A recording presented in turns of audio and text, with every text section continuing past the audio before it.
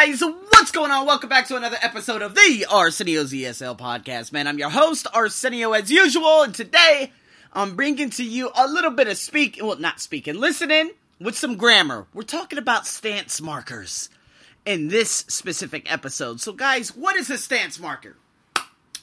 Basically, it's about intonation and expressing feelings and attitudes. And by changing a conversation topic and returning to it. So basically, stance markers are used by speakers to express their attitude about ideas they are presenting.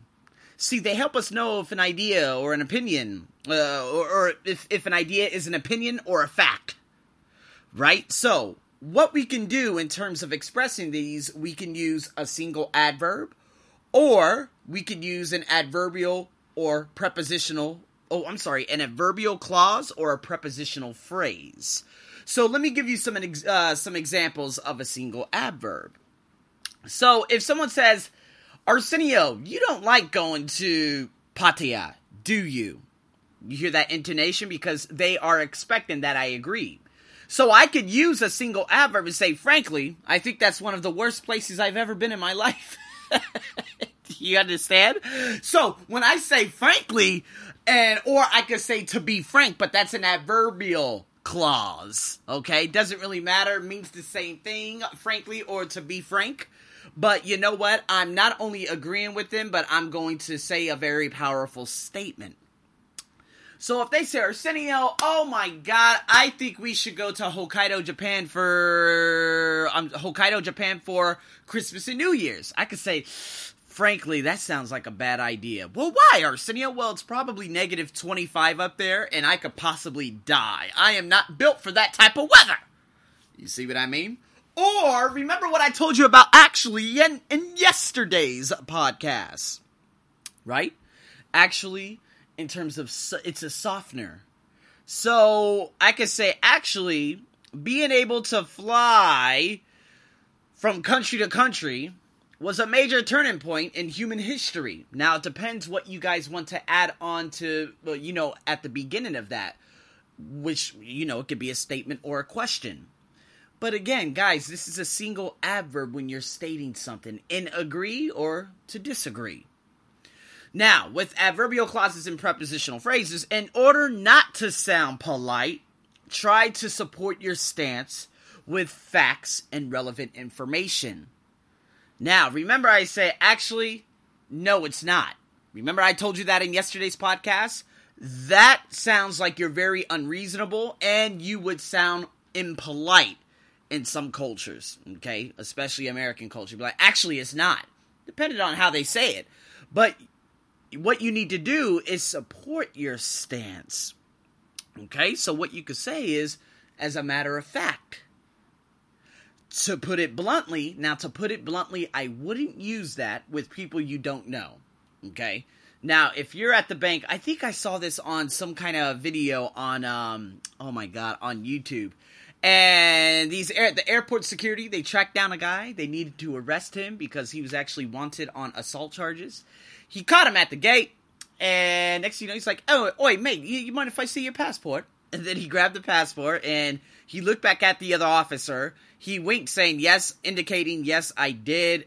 I did find him. He turned back to the guy. He's like, oi, mate, you're wanted on assault charges. And he's like, look, to put it bluntly, you're not flying today. You're under arrest. So if you're trying to deliver some horrible news, you can say, to put it bluntly, but you make sure you know what the ramifications are after that. All right? Another one you could say is to be honest. All right, so Arsenio, what's on your mind? If two people are having a discussion, I'm not agreeing with anything. I'm like, to be honest, guys, this doesn't sound like a bad idea. But let me give you an idea. Let me tell you why. Boom! I hurry up and tell them the main cause and let them think about it. Right? If it's a very, very bad idea, do I have to do that often? No, because I always make decisions based on my life. I never have to worry about anyone else. Alright, so basically what you guys are going to do, you're going to listen to these conversations on my blog at thearseniobuckshow.com. You're going to be able to see the 4 questions based on the 4 conversations you're going to hear. You have A and B. A is not in bold, and B is in bold. You have to choose the correct one that goes along with the conversation that the specific individual is saying or talking about, whatever it is they are talking about.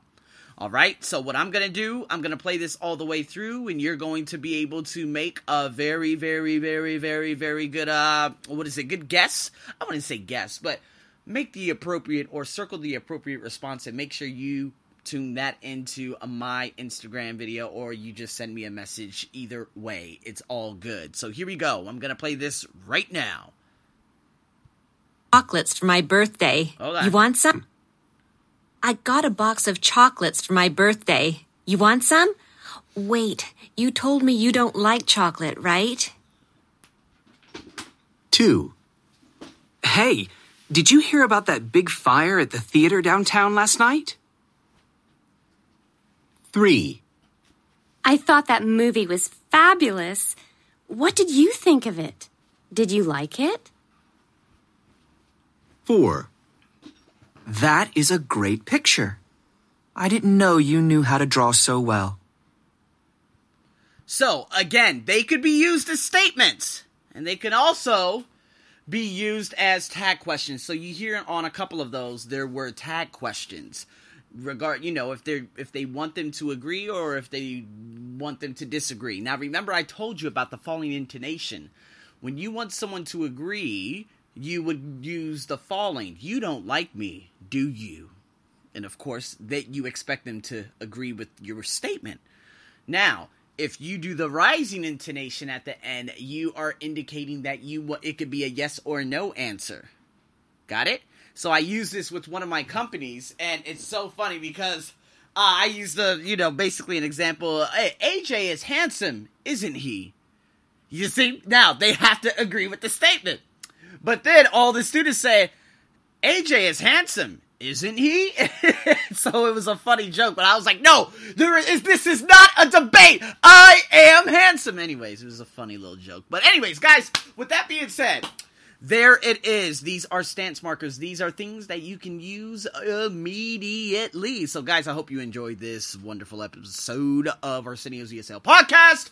If you have any questions or whatnot, please let me know. I'm dying to start doing Q&A, so make sure you start messaging me. And you guys, of course, reach out to me on Instagram and other platforms so I can help you guys on your English learning journey. So, guys, with that being said, thank you so much for tuning in to another ESL podcast. I'm your host, Arsenio, as usual. Over and out.